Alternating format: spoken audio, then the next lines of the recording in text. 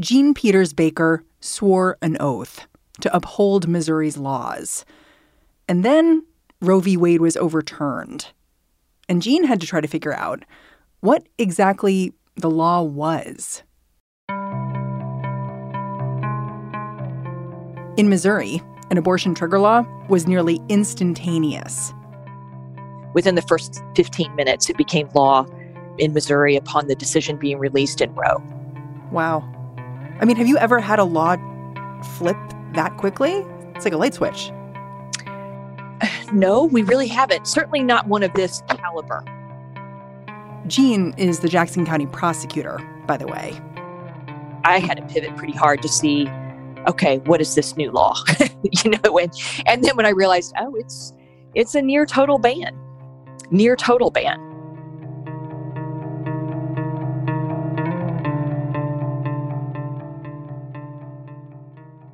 Are you and other Missouri prosecutors messaging each other all the time right now, trying to figure out what do we do? What are you doing?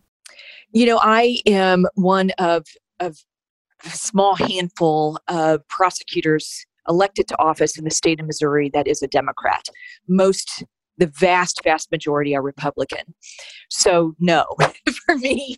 So there may be other message groups that are happening, but I'm not in them. I would like to be, because the more advice and counsel I can get from others, the better. But I've had to kind of do this on my own. I've done it with healthcare providers just to kind of help me figure this one out. Where are we now? What does this mean? Jean has scoured the law itself, of course. Missouri's ban passed in 2019. Now that Roe's been overturned, it makes performing an abortion a Class B felony. The one little caveat Missouri legislators kept was life of the mother. But when I looked at that more closely under black letter law, well, it's immediate life of mother. So it requires an emergency of mom for her to terminate a pregnancy. So that's a very narrow category. And I don't think any of us really know quite what that means. Yeah, it's funny. I have a colleague who has this theory that the abortion bans that are going into effect right now, the people who wrote those laws never really thought they'd go online. And the reason she thinks that is because the impact has just been so chaotic. It's like folks never really thought through what would happen on day 2. I think that's true.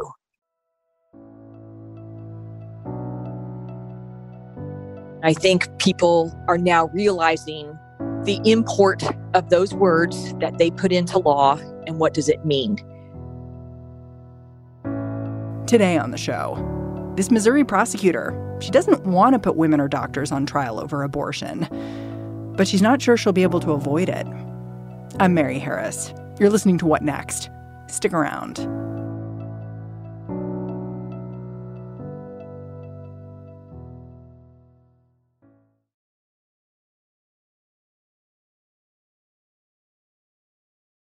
Jean Peters Baker follows the news. She saw the big abortion ruling coming.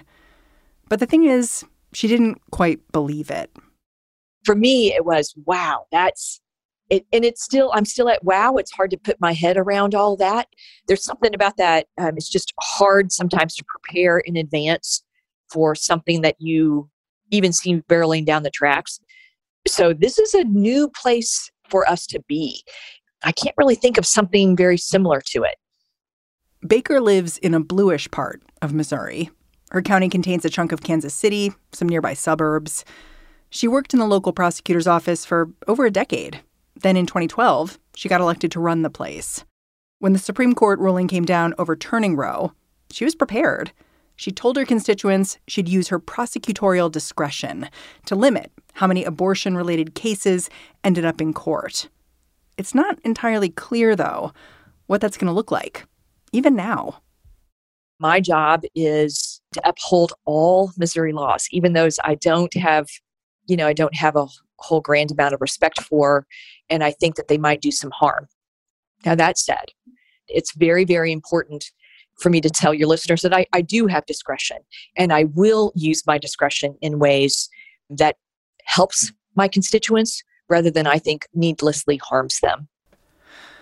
Man, that feels like it's a squishy promise. And I understand that you're in a difficult position. Would you say you support abortion rights? I do, as an individual, as a female, and politically, I do. But as a prosecutor, this is not the county of Jean Peters Baker. This is the county of Jackson under the state of Missouri. And so that oath I took was to uphold all Missouri laws. That said, I can review these cases with a great amount of skepticism. I can view them knowing that it's, maybe the black letter law might look easy, but the facts of these cases will not be. Is there any circumstance in which you see yourself prosecuting a healthcare provider or a woman over abortion? So there's the rub, okay? There's the rub. It's nearly impossible. And keep in mind, I've been doing this job for quite a while.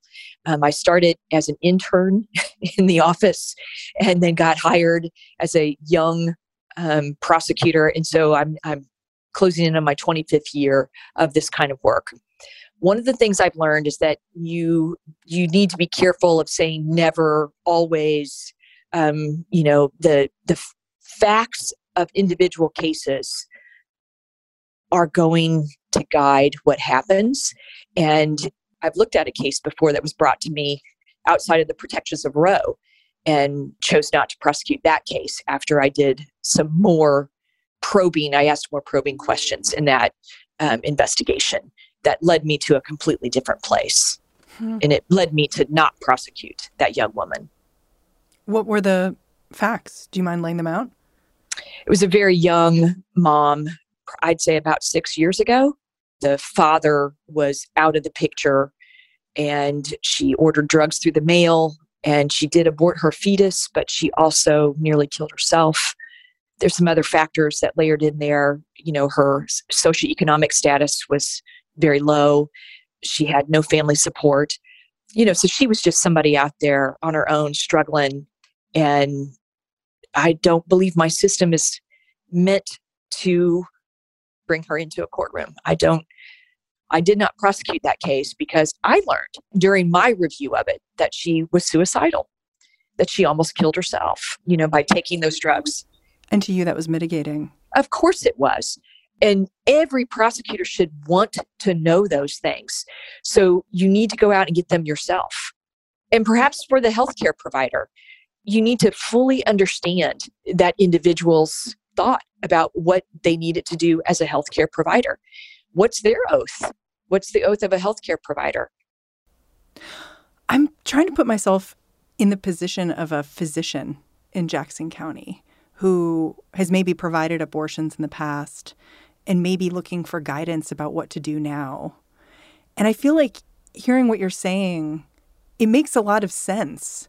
But I guess it also doesn't give me a ton of reassurance that I'm not going to be dragged through a process for doing what I see as my job.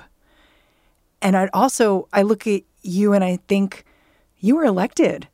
You could be no longer the prosecutor in a few years. And then maybe I'm really in trouble. That's right. That's true too. What do you hope that doctors do in your county, hearing your position? Like, what do you hope it gives them? I really would love to be able to give healthcare professionals reassurance. All I can do, though, in this moment is give them the notion that I will give everybody a fair shake, that my job is to review the law, to make sure that I am upholding my role as the prosecutor. But even that said, I believe in the work that healthcare providers do. I believe that they are the experts, not me, and that I want to respect the work that they do.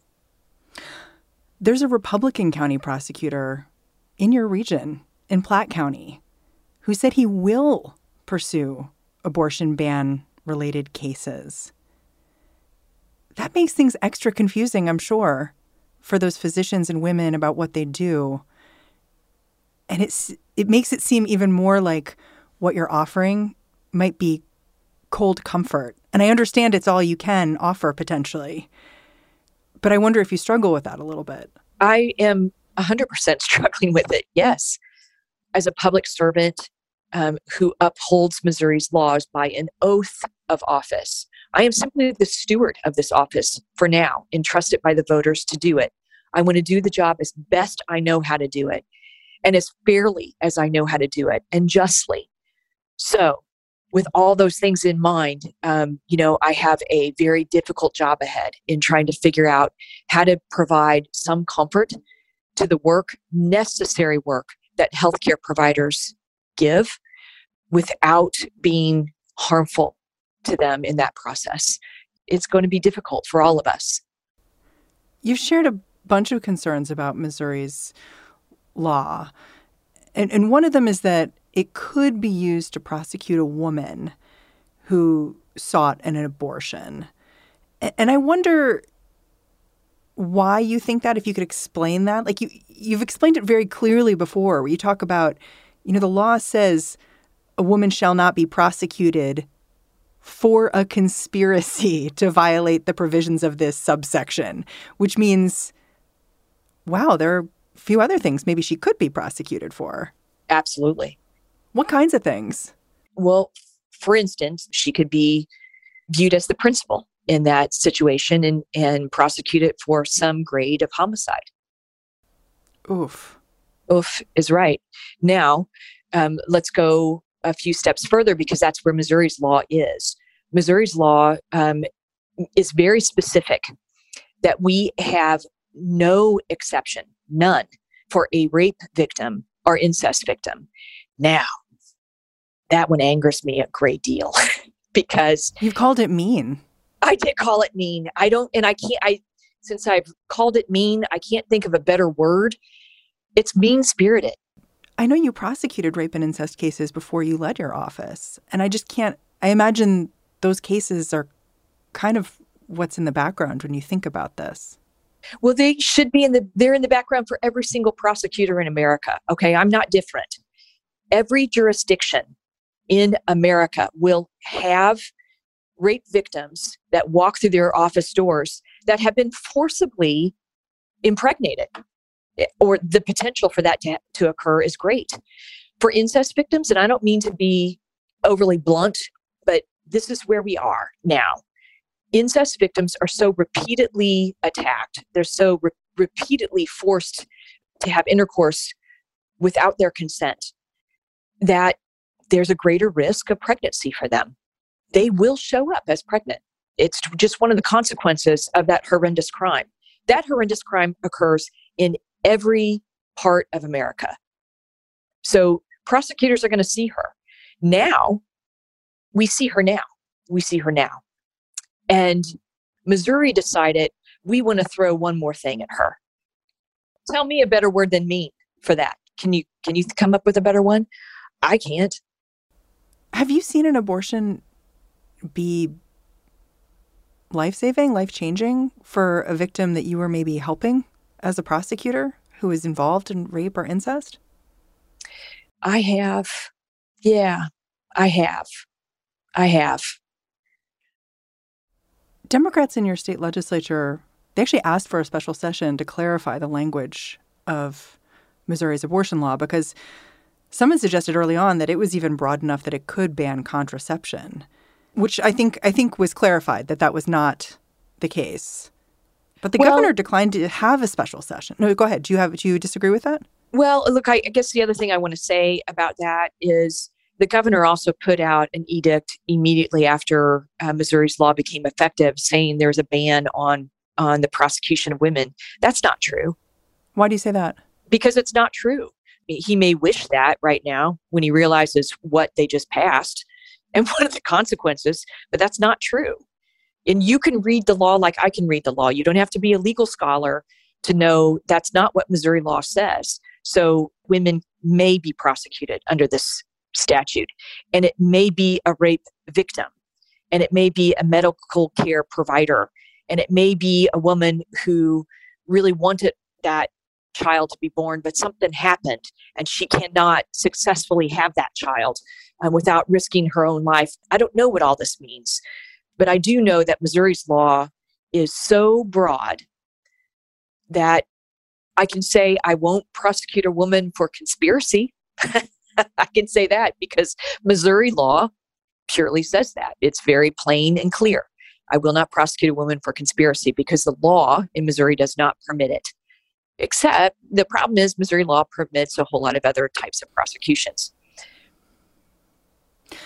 It was interesting to me because your governor declined to have a special session to clarify the language of Missouri's law here.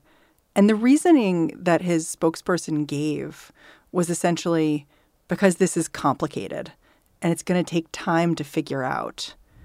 It was interesting to me because it seems like in the absence of clarification, figuring it out will fall entirely to people like you. That's right. That's right. Now, this is where discretion does matter, perhaps. I think when prosecutors read that law, it's going to look pretty simple. It's going to be one of the easier cases, perhaps, for a prosecutor to bring. My concern is to try and get prosecutors to slow down and look at the consequences of what could happen by filing those cases. We put a lot of thought into death penalty cases before we bring those. I'd like to think that will happen here. But that means there will be prosecutors who are going to carry these. I'll just guarantee it. It's going to happen. And I hope that they have made those decisions very thoughtfully. I hope that they'll look at the ramifications of filing such a case. And I hope that they'll look at mitigation that might be right in front of them rather than just running to file the charge. We'll be right back.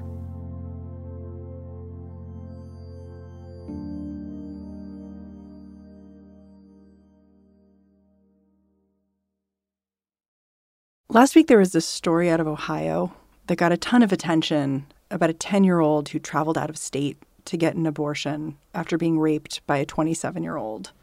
Raped, 6 weeks pregnant, already traumatized, was forced to travel to another state.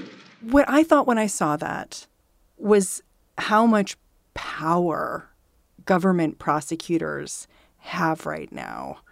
Because first of all, you had Ohio's attorney general saying, I don't think this happened initially, even though there is a case that clearly did happen. I know our prosecutors and cops in this state. There's not one of them that wouldn't be turning over every rock in their jurisdiction if they had the slightest hint that this had occurred there. Then you had the Indiana attorney general saying he was going to investigate the doctor who had performed the abortion. If she failed to report, and in Indiana, it's a crime to not report, to intentionally not report. And it just seemed like there was so much legal involvement. And it was clear to me that government attorneys can really raise or lower the heat around abortion and how we talk about it. And I wonder if you saw that case and the discussion of it as instructive in some way for someone like you. 100% I did. Yeah, I did. Because I thought, here it is. 10-year-old that's boy, what a tender age 10 is. But you know what? So is 11, 12, 13, 14, 15, 16. So is an adult woman who might have mental capacity issues. So she's not able to consent. I've had all of those cases, by the way. I've had all of them. I'm just trying to put the number of different circumstances, highlight them that I know can come up into play because I personally had them happen as a prosecutor here in Kansas City, Missouri. So if that's been my personal experience, it's got to be the experience of prosecutors all around the United States because we're not different. We're not unusual. We don't have a higher degree of sex assault probably than anybody else. And by the way, it's pretty high in almost every jurisdiction in America. It's something that's real. It happens on a regular basis.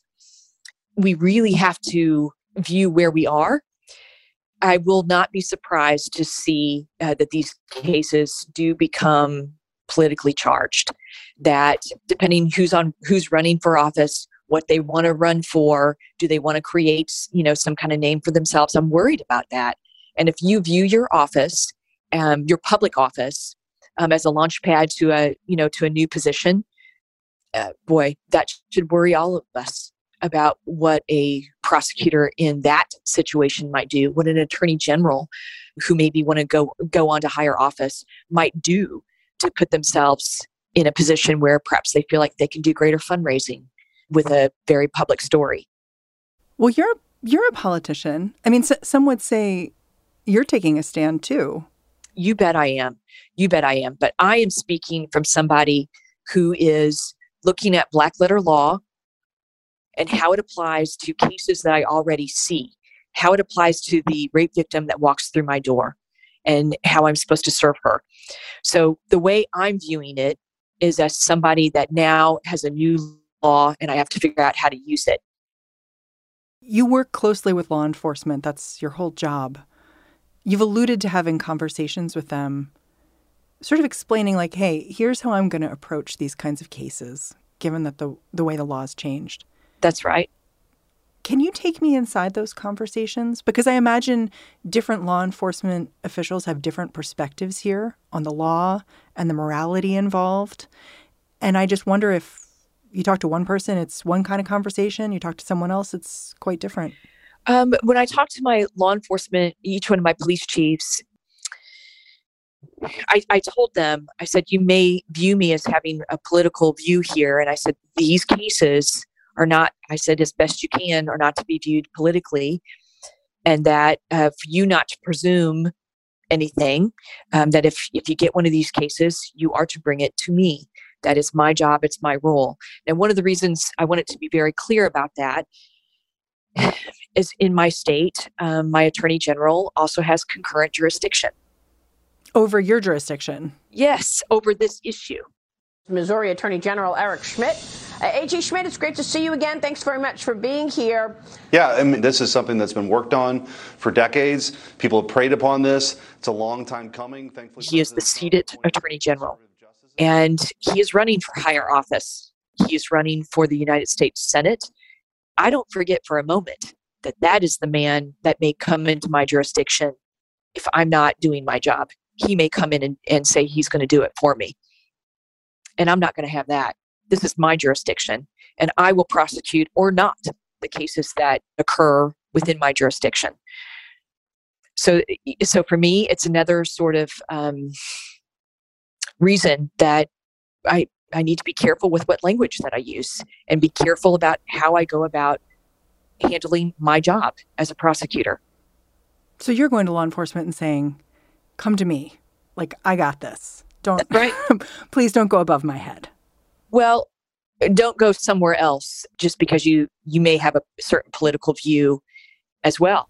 That's so interesting. I've been wondering if you were going to get into conflict with Schmidt because he's already come out there and said, I'm going to sue the city for trying to provide help for city employees who want to leave the state for abortions.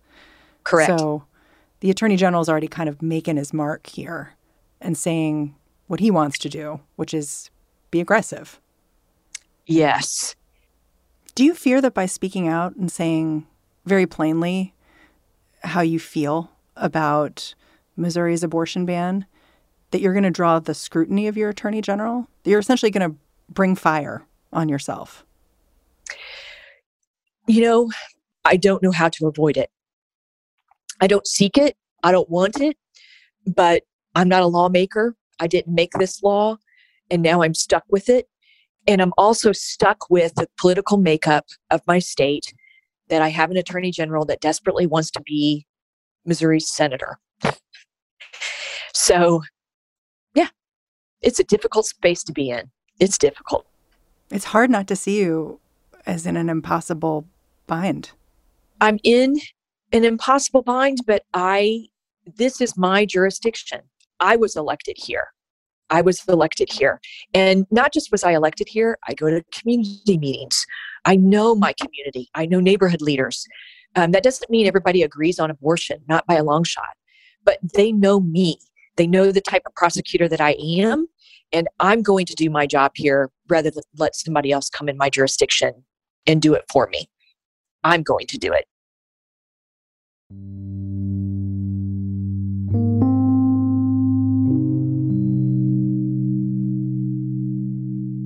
Jean Peters Baker, I'm really grateful for your time. Thanks for talking. You're welcome. Jean Peters Baker is the elected prosecutor for Jackson County, Missouri. She represents part of Kansas City. And that's our show. What Next is produced by Elena Schwartz, Carmel Delshad, Madeline Ducharme, and Mary Wilson. We're getting a little help these days from Anna Phillips, Jared Downing, and Anna Rubinova. And I'm Mary Harris. You can go track me down on Twitter. I'm at Mary's Desk. In the meantime, I will catch you back here bright and early tomorrow morning.